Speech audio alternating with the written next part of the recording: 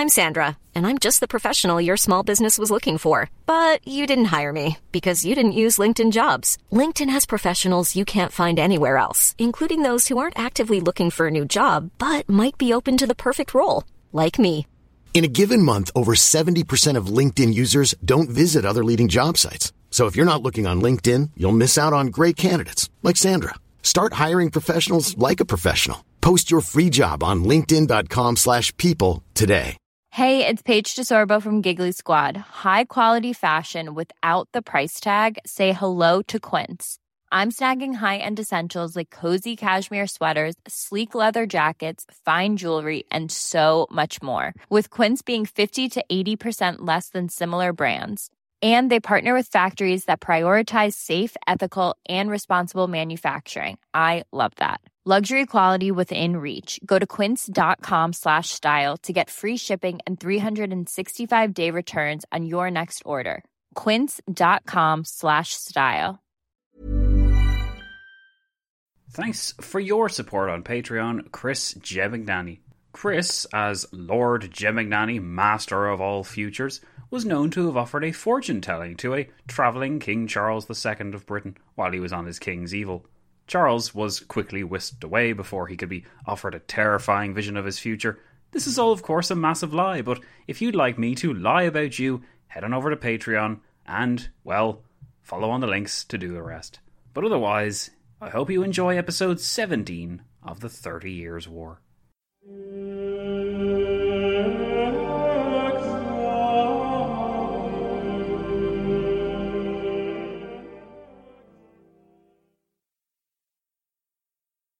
Hello and welcome to episode 17 of the 30 Years' War. My name is Zach Twomley and this is When Diplomacy Fails, and I'm very happy to have you with me. In the last episode, we actually saw this big event happen that we've been building towards for, a really long time. And I know we talk a lot about background and context in this series, but if you've started listening to this originally when we first started the 30 Years' War, like all the way back with those 17th century warfare episodes, then technically you've had 31 episodes of background and only just got to the point in 1618 when this war supposedly began.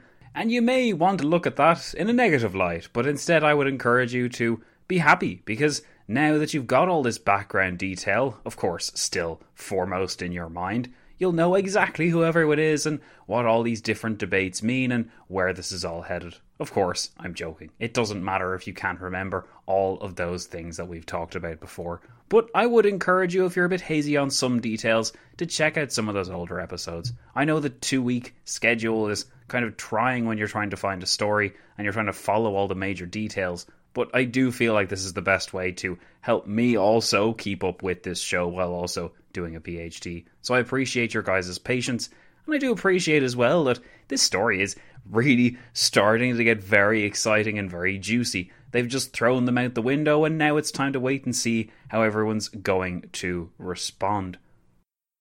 The defenestration of Prague had rocked Bohemia to its core, and it engineered a revolt which grew and grew until by early June 1619 this revolt was banging on the gates of Vienna itself. Ferdinand, the King of Bohemia, and the man whom the rebels had effectively ignored for much of the revolt, could be ignored no longer once Emperor Matthias died, and the rebels were brought face to face with the gravity of their situation and their decision. It would no longer be possible to claim that they acted against corruption and malevolent policies rather than acting against the Habsburg dynasty that was essentially responsible for such policies. With Matthias dead and Ferdinand embodying all they feared, the rebels went for broke. But at first, this vast gamble didn't seem like all that much of a gamble at all. Ferdinand was beleaguered at home in Vienna, and he was facing down consistent defeats by the rebels, who had combined with the forces present in their kingdom, in Silesia and Moravia, and who welcomed foreign support, led by Ernst of Manfeld, our perennial loser. But he wasn't a perennial loser yet. At this point he was really just offering his help to anyone who would take him. As if all this wasn't bad enough for Ferdinand, though, he was also forced to watch as his own subjects in Austria joined in the fray. The Upper Austrian estates pledged their support for the rebels, just as that rebel army, led by Count Thurn, closed in on Vienna. By bearing down on Vienna itself, the rebels could force Ferdinand to grant the concessions they desired, but it remained to be seen if Ferdinand was as alone as it seemed, and whether in the distance those agreements forged with the Habsburg Spanish cousins would bear fruit. Without any further ado, let's find out as I take you to a stormy scene in Vienna in early June 1619.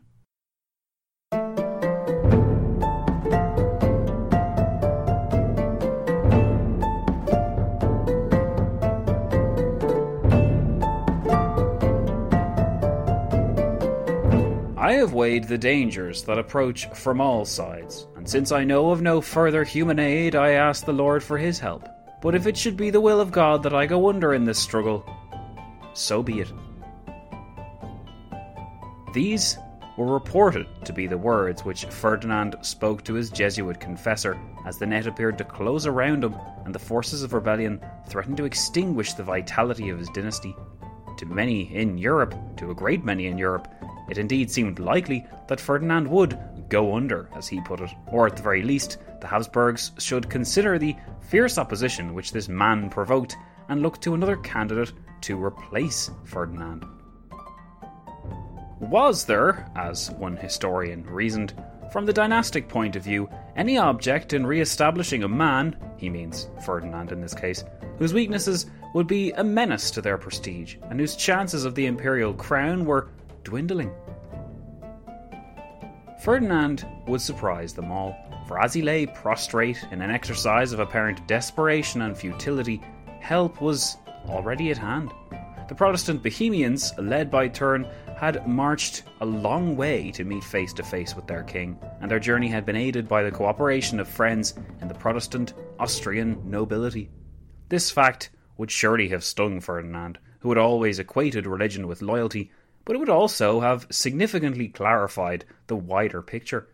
Were he able to survive the confrontation with the rough, burly Confederates who had come so far, powered on such raw emotion, then he could sponsor a justified reaction which would rid his lands of heresy once and for all, and grant those loyal subjects the rewards they deserved. In short, it was all much clearer now. If you were a Protestant, you were almost certainly likely to join up with the rebels, and enough rebels happened to be Protestant that Ferdinand could now justify expelling them all. First, of course, he would have to survive this ordeal. The date was the 5th of June, 1619. The atmosphere was hot and heavy, and the mood of the city's populace was tense. Bursting through the doors of the Hofburg Palace, Count Thurn and his accomplices marched up the stairs to where Ferdinand was known to reside. There, in an incredible scene, the arch-rebel came face to face with the Archduke. The windows of the Hofburg were open, and it was the height of a Viennese summer. Thurn may well have gestured to the possibility that another defenestration, more terrible and incendiary than the last, would follow if Ferdinand did not comply now with the rebels' demands. One of Thurn's associates produced a list of demands, and according to one account, he even grabbed Ferdinand by the collar, forced him into his seat, and barked a demand at him to sign this document. Had matters progressed in this fashion, it is hard to imagine Ferdinand resisting this pressure for long. His enemies held all the cards. They had battered their way from the walls of Prague's Hradschin Castle all the way to his rooms, and now they were here with him, and all of his privileges, all of his majesty as the heir to the Habsburg dynasty, had been stripped away. It appeared as though the rebels were in search of another capitulation from the dynasty which claimed to rule over them, which would likely contain even more concessions than the Letter of Majesty a decade before. If Ferdinand was conscious of the symbolism, it is not known whether Bohemian lightning would have struck twice. For all of the advantages they held, the rebels had not been able to shut off the city completely from reinforcements. It is said that just as the rebels effectively held their king to ransom, a clattering of hooves was heard as 400 cavalry burst into the courtyard of the Hofburg and sent a clear message to the rebels in the room above. The Habsburgs were not finished yet. Rushing to the window, the most surprised inhabitant of the room may well have been Ferdinand himself. Where had this detachment of imperial cavalry come from? In fact, they had been sent by Ferdinand's brother. the adventurous Leopold of Tyrol. Leopold's adventures in the Jülich-Cleve crisis and in the Bohemian Revolt of 1611 to 1612 had cost the dynasty dearly, but here Ferdinand's brother appeared to atone for his past mistakes. The timeliness of the cavalry's arrival cannot be understated. Their appearance alone and the trumpets and banners which accompanied them sent a stern reminder to Thurn and his accomplices of what they were in the process of doing. If they proceeded, it was quite unlikely they would emerge from Vienna with their heads. At the appearance of this disciplined cavalry unit, much of the rebels and the rabble around them had melted away to a stronger position, and Thurn elected to follow them. We can imagine that upon leaving the room, Count Thurn uttered some snide remarks or a disrespectful diatribe. He may well have been completely silent, but I like to imagine it as something of a film scene where he shakes his fist and says something to the effect of, "I'll get you someday." But what is certain is that Thurn left Ferdinand's presence never to threaten him so directly again. The high point of the rebellion, it seemed, peaked just as those hooves were heard. And from this point onwards, although it must have seemed impossible to the King of Bohemia himself, Ferdinand and his dynasty would have the upper hand. Ferdinand's capitulation, or even his death or humiliation on the 5th of June 1619, would have created a very different path for Central Europe, and would almost certainly have terminated the Habsburg hold over its Bohemian, Hungarian and Austrian appendages. The Counter-Reformation could well have stalled, with Catholicism becoming, in the mind of one historian, a minority cult practiced north of the Alps only by a few scattered and demoralised communities. Ferdinand had been saved, not arguably by his own power, but by his family. This was to signal a trend which continued uninterrupted for the near entirety of the 30 Years' War. The Austrian Habsburgs inhabited a region and laid claim to titles which were too important to abandon, but which they were not strong enough to maintain themselves. Thus, Ferdinand would be saved, and the Austrian Habsburgs would be saved, by the power most willing to pick up the considerable tab for all this saving, Spain. About a year before all of this drama in Vienna had started, and a little while after the drama in Prague had happened, Ferdinand was in Hungary, more specifically in Pressburg, the capital of Habsburg Hungary, modern-day Bratislava, the capital of the Slovak Republic, in case you're wondering.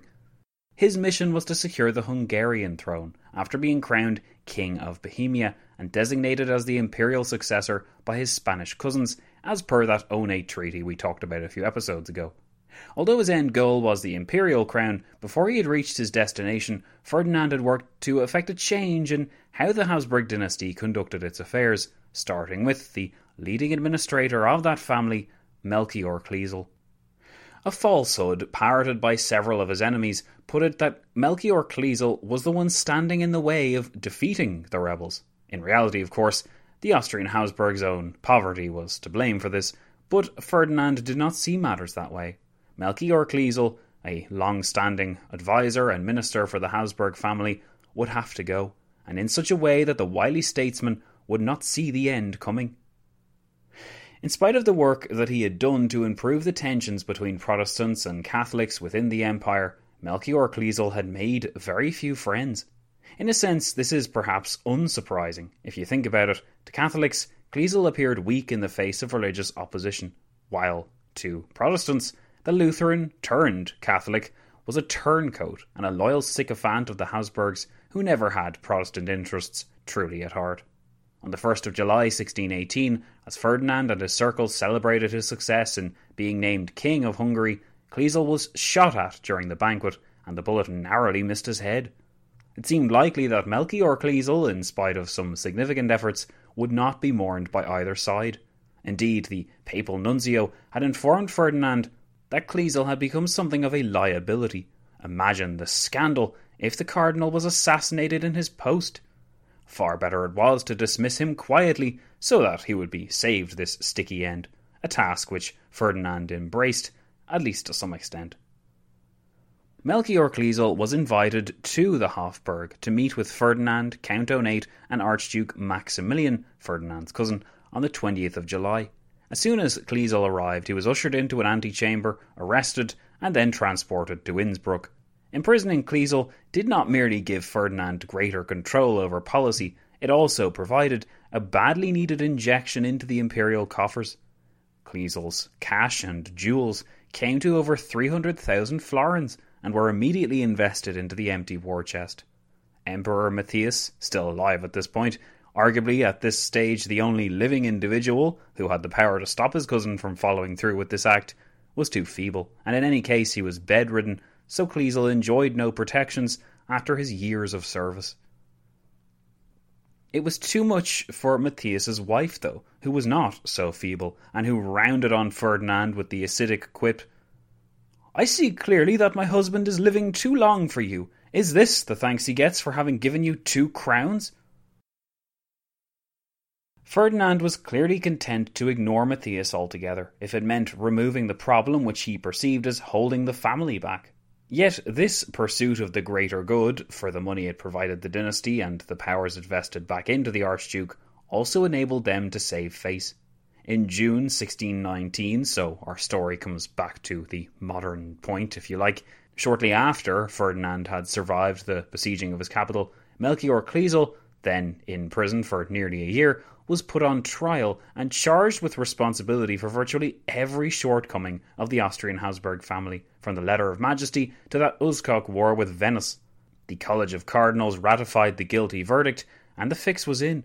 Kleisel was shipped to Rome and lived under house arrest until his return several years later, when by then his old vitality had long since vanished.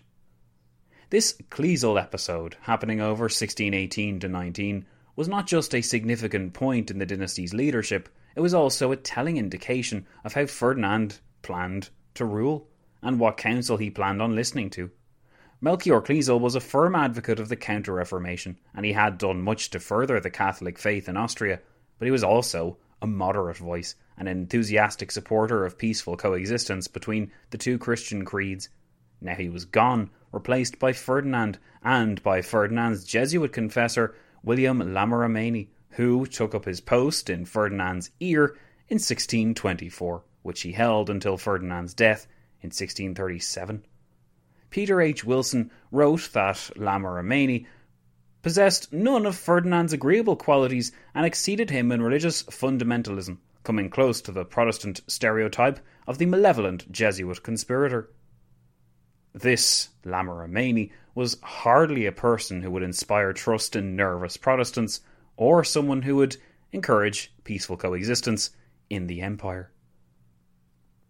The decline in moderate voices did not, unsurprisingly, provide Ferdinand with an influx of fresh opportunities to crush the Bohemian revolt, as he seems to have expected it would. With Kleisel gone by the end of July 1618, Ferdinand still had to endure another year of worsening fortunes, culminating with that vivid scene that opened our episode in early June 1619. During the course of that year, Ferdinand did not learn any universal truths which helped him to neutralise the Bohemians, nor did he seem particularly capable of pacifying Austria itself, as the Lower Austrian estates joined with the Bohemians in revolt against the Habsburgs. Fear and opportunism drove the rebels on. Life is full of what-ifs. Some awesome, like what if AI could fold your laundry? And some, well, less awesome, like what if you have unexpected medical costs? United Healthcare can help get you covered with Health Protector Guard fixed indemnity insurance plans. They supplement your primary plan to help you manage out-of-pocket costs. No deductibles, no enrollment periods, and especially no more what-ifs. Visit uh1.com to find the Health Protector Guard plan for you. Cool fact, a crocodile can't stick out its tongue. Also, you can get health insurance for a month or just under a year in some states. United Healthcare short-term insurance plans, underwritten by Golden Rule Insurance Company, offer flexible, budget-friendly coverage for you. Learn more at uh1.com. Quality sleep is essential. That's why the Sleep Number Smart Bed is designed for your ever-evolving sleep needs. Need a bed that's firmer or softer on either side? Helps you sleep at a comfortable temperature? Sleep Number Smart Beds let you individualize your comfort, so you sleep better together. J.D. Power ranks Sleep Number number 1 in customer satisfaction with mattresses purchased in-store. And now, save 50% on the Sleep Number Limited Edition Smart Bed for a limited time. For J.D. Power 2023 award information, visit jdpower.com/awards. Only at a Sleep Number store or sleepnumber.com.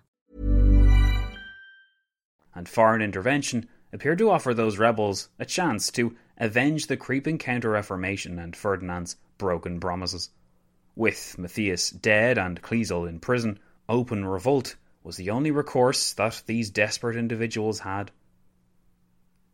Even as allies of the rebels involved themselves in the Habsburg business, Ferdinand was able to take solace from the fact that the Habsburg family had not abandoned him after all.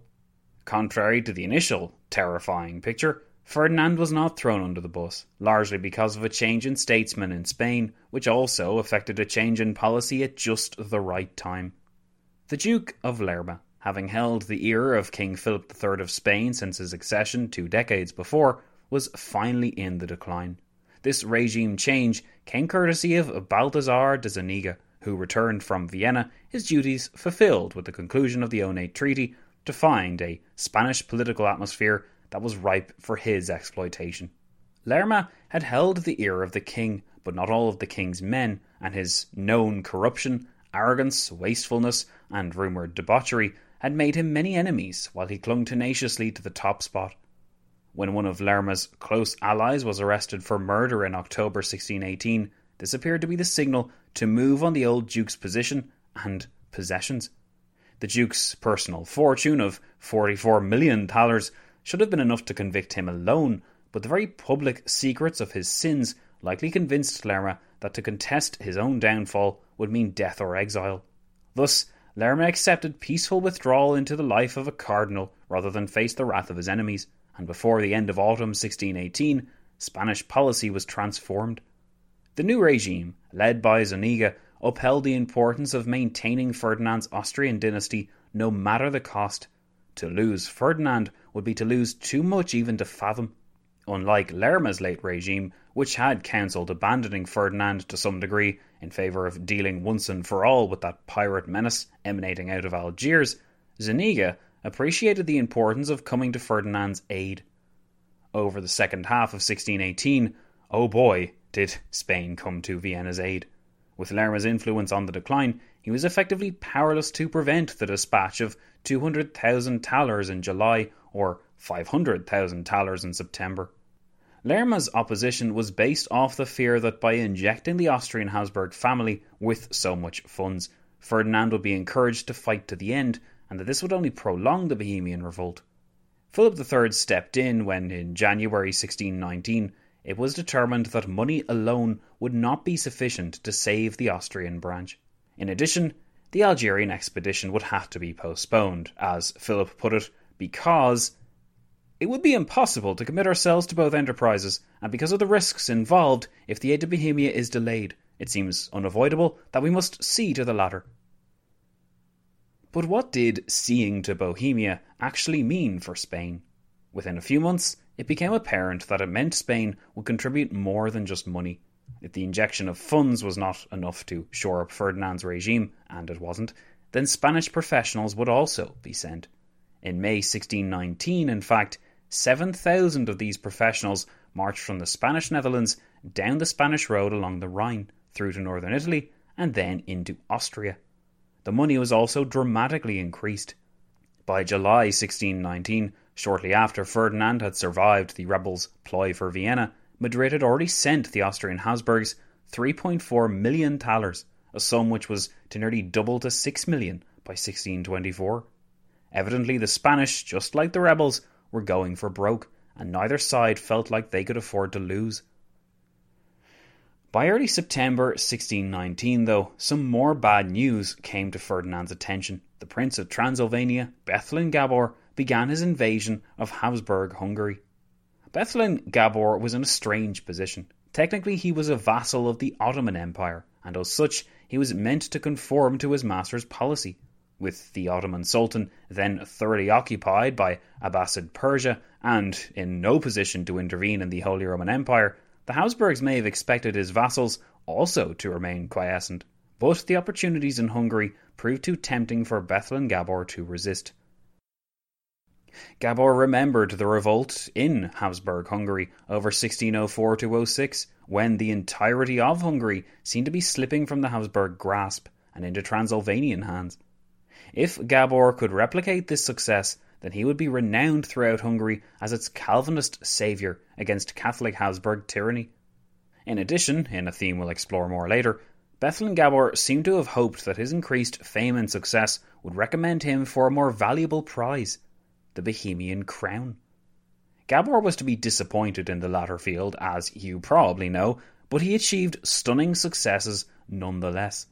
The Englishman John Paget, writing in 1839, was able to remark on the significant legacy and legend which Bethlen Gabor left behind, writing thus: "As a sign of the times, rather than as a characteristic of the man, it may be mentioned that Bethlen composed psalms which are still sung in Reformed churches, and that he read the Bible through 20 times. Two of Bethlen's most constant objects were the banishment of the Jesuits from Transylvania and the securing of the rights of Protestants in Hungary, but to accomplish the first he did not hesitate to persecute to the death, and the second seems to have been rather a cloak to ambition than the object in which that ambition centred. The part which Bethlen took in the 30 Years' War gave a European importance to Transylvania, such as it never before nor since that time has enjoyed. The engagements of Bethlen with the chiefs of the 30 Years' War, the faithlessness of the Jesuit ministers of the Austrian court, and the discontent of the Protestants in Hungary, together with his own ambition, made the life of this prince a constant series of intrigues and wars. That his character should come out quite clear from such a trial is hardly to be expected. Indeed, in the intricate mazes of policy, there seems to have been few paths, however tortuous, which he did not tread. Yet it is impossible not to admire the greatness of his designs, the fertility of his resources, his diplomatic skill, and the noble principles of religious liberty for which he professed to struggle. This was certainly an idealised vision of Bethlen Gabor, typical of histories written by Englishmen in the 1800s, but if Bethlen Gabor did possess any of these qualities, he was certainly going to need them if he was to successfully remove the Habsburg presence in their Hungarian domains, which the Habsburgs themselves had been eagerly rebuilding since the disasters earlier on in the 1600s. For all of his noble intentions and principles, though, Bethlen Gabor was not above pillaging and burning his way all the way up to Vienna's gates. Indeed, upon his defeat of the last Habsburg-Hungarian army in October 1619, Bethlen marched on Pressburg, where Ferdinand had been crowned King of Hungary less than 18 months before. With all of the Habsburgs' Hungarian appendages in his hands, Bethlen took the next logical step in his quest for immortality, and he marched on Vienna, placing it under siege for the second time in less than half a year. As he had done before, Ferdinand awaited the next trial with crucifix in hand, but this time things were different. Habsburg military cooperation had worked wonders for the security and reputation of the dynasty, even if rebel armies remained in the field.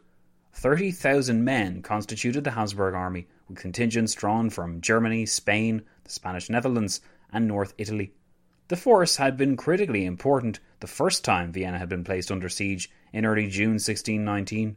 Once Thurn had been rebuffed by the timely arrival of those cavalry, the rebels' position had further deteriorated with the defeat, and this will become a familiar theme for this military leader, the defeat of Ernst of Mansfeld's forces in the Battle of Zablati in southern Bohemia. This was the event which truly forced the rebels from Vienna's walls, but the arrival and maintenance of this large imperial army signalled that Ferdinand intended to fight, and that he enjoyed the full confidence of his Spanish cousins. Another consequence of Ernst of Mansfeld's defeat was not merely the reduction in the Bohemian rebels' steam, but also the loss of his field chancery, which contained his damning correspondence that had been conducted with such powers as Savoy, the Netherlands, the Venetians, and the English. Significantly, the defeat of Mansfeld represented the first Catholic victory in a sea of despair and uncertainty for Ferdinand, and it moved both confessions to act with some haste. The Catholic forces within the empire moved to resurrect the defunct Catholic League, which had been retired in spring 1617 after it had outlived its usefulness. Once again, Maximilian of Bavaria was chosen to lead the League, and the organisation was poised to provide essential support for Ferdinand from the Catholic German princes, whereas before Ferdinand had relied almost solely on Spanish aid. Considering Ferdinand's very willing acceptance of this support and the clear indications of the Bohemian revolts spreading its wings to foreign theatres, It shouldn't have come as too much of a surprise to Ferdinand that the old enemies of the Habsburgs, most of whom had made their presence felt during the Uzkock War only a few years before, should again be acting to undermine the dynasty. It was also a sign of things to come. The impressive Habsburg army could not be in several places at once, and while it had invaded southern Bohemia in the summer, the capital city was again left exposed. After several weeks of moving along the Danube, Bethlen Gabor sought to complete his legend with the capture of Vienna and the imprisonment of that arch-Jesuit Ferdinand. Along the way, Bethlen met with Count Thurn, who added his rebel army to the mix. For a short time then, after some serious downs and then ups, Vienna seemed doomed once more, and Ferdinand's earlier protestations to the effect that he was willing to die for the cause appeared close to being fulfilled. Having entered into an alliance with the Bohemian rebels in late August 1619, both parties may have believed that this was their last, or at least their best, chance to wrest the capitulations from Ferdinand that they wanted. Perhaps they saw some writing on the wall and feared that the longer it took them, the more likely it was that Spanish support would be felt. But Ferdinand had one more ace up his sleeve before he resigned himself to such an ignoble fate. His brother-in-law happened to be the King of Poland, and the King of Poland was in a prime position to launch an invasion of Transylvania, Bethlen Gabor's homeland. Once this occurred, as it did in late November 1619, Bethlen himself was forced to withdraw to defend his lands, with Count Thurn also forced to retreat. By acting in this manner, the Poles were inviting the wrath of the Ottoman Sultan, who was the master of Transylvania, and a terrible punitive invasion of Poland would be launched the following year in 1620. But this was of little matter to Ferdinand. He had staved off the destruction of his dynasty yet again, and defended his capital against the malevolent forces of the Bohemian revolt. This siege of Vienna, limited though it was significant for another reason. In the second siege, the rebels and Transylvanians were not merely besieging the King of Bohemia and Hungary, they were also endangering the life of the new Holy Roman Emperor. Since the 28th of August 1619, when the election of Ferdinand of Styria had successfully passed, the imperial crown rested on the head of now Emperor Ferdinand II. It was a momentous occasion, taking place as it did virtually to the day of another election a century before, that of Charles V, the man who had united and ruled over more Habsburg domains than any other figure in history. Other names had been bandied about at the imperial election in Frankfurt, the Elector of Saxony and the Duke of Bavaria among them, but the safe bet of Ferdinand won the day.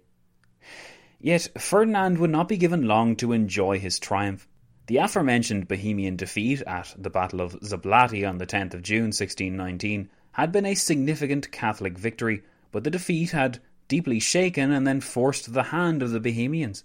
On the 31st of July 1619, perhaps spurred on following their defeat, the Confederates of the Kingdom of Bohemia signed 100 articles which declared the intention of the Bohemian, Moravian and Silesian estates to forge a federal union. What was more, these articles linked the Upper and Lower Austrian estates with this union in a defensive alliance, to be directed against the Habsburg encroachment. Ferdinand's loss of so much local support evidently didn't dampen his prospects for election, the office of emperor.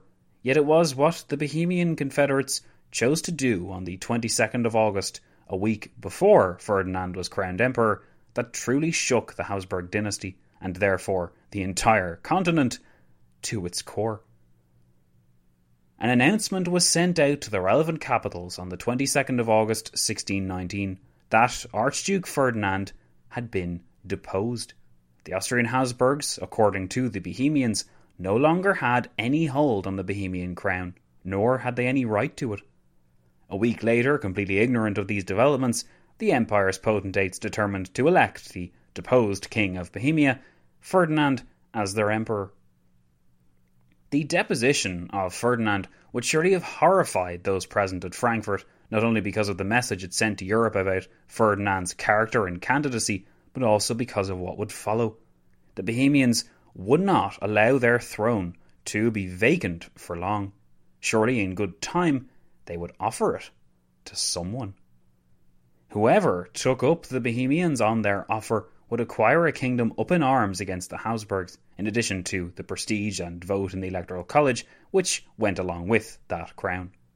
Yet, surely, whoever accepted the Bohemian crown would also force the Habsburgs to engage in a fearsome war to regain what they had lost. Too much was at stake for the Habsburgs to allow the Bohemians to slip from their grasp, and too much had been lost already to allow one more nail to be hammered into the dynasty's cracking self-image. War would thus be certain, and once Europe learned of this latest development in the curious Bohemian saga, the question became, one of whom? Who, or whom indeed, would be brave or perhaps foolish enough to accept this poisoned chalice, thereby opening Pandora's box and inviting a war to the last extremity and all those other apocalyptic metaphors? The candidates lined up or recoiled in horror at the suggestion that they should take the crown, but one figure stood out above the rest. He was the most well-connected Protestant ruler in Europe, and he was also the familial, religious and political enemy of the Habsburg family. His name, and I'm sure you know that this is coming anyway, but his name was Frederick V, the Elector Palatine. Next time, we'll see what the process for Frederick's nomination, consideration and acceptance of the Bohemian crown, spoilers, looked like, among other weighted issues. That's all to come in the next episode, my lovely history friends and patrons. I've spared you any kind of advertisements today because, well, I feel we could all do with a break sometimes. Of course, if you're interested, check us out on the social media platforms, and look at me being about to slyly inject an ad here at the end of the episode, but you know where to find me if you want to find me, but make sure, whatever you do, that you tune in 2 weeks' time and find me then for episode 18 of the 30 Years' War. Until then, this has been episode 17, and I've had a blast doing it, to be quite honest. So thanks very much for joining me, and I'll be seeing all of you again soon.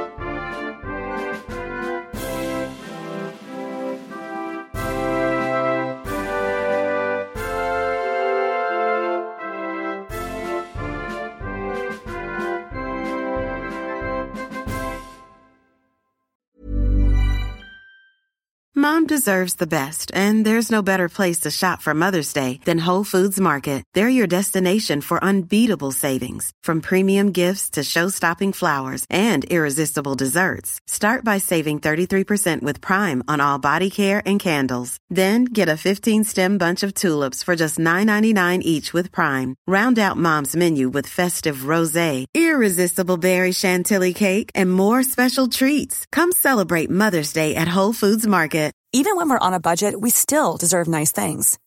Quince is a place to scoop up stunning high-end goods for 50 to 80% less than similar brands. They have buttery soft cashmere sweaters starting at $50, luxurious Italian leather bags, and so much more. Plus, Quince only works with factories that use safe, ethical, and responsible manufacturing. Get the high-end goods you'll love without the high price tag with Quince. Go to quince.com/style for free shipping and 365-day returns.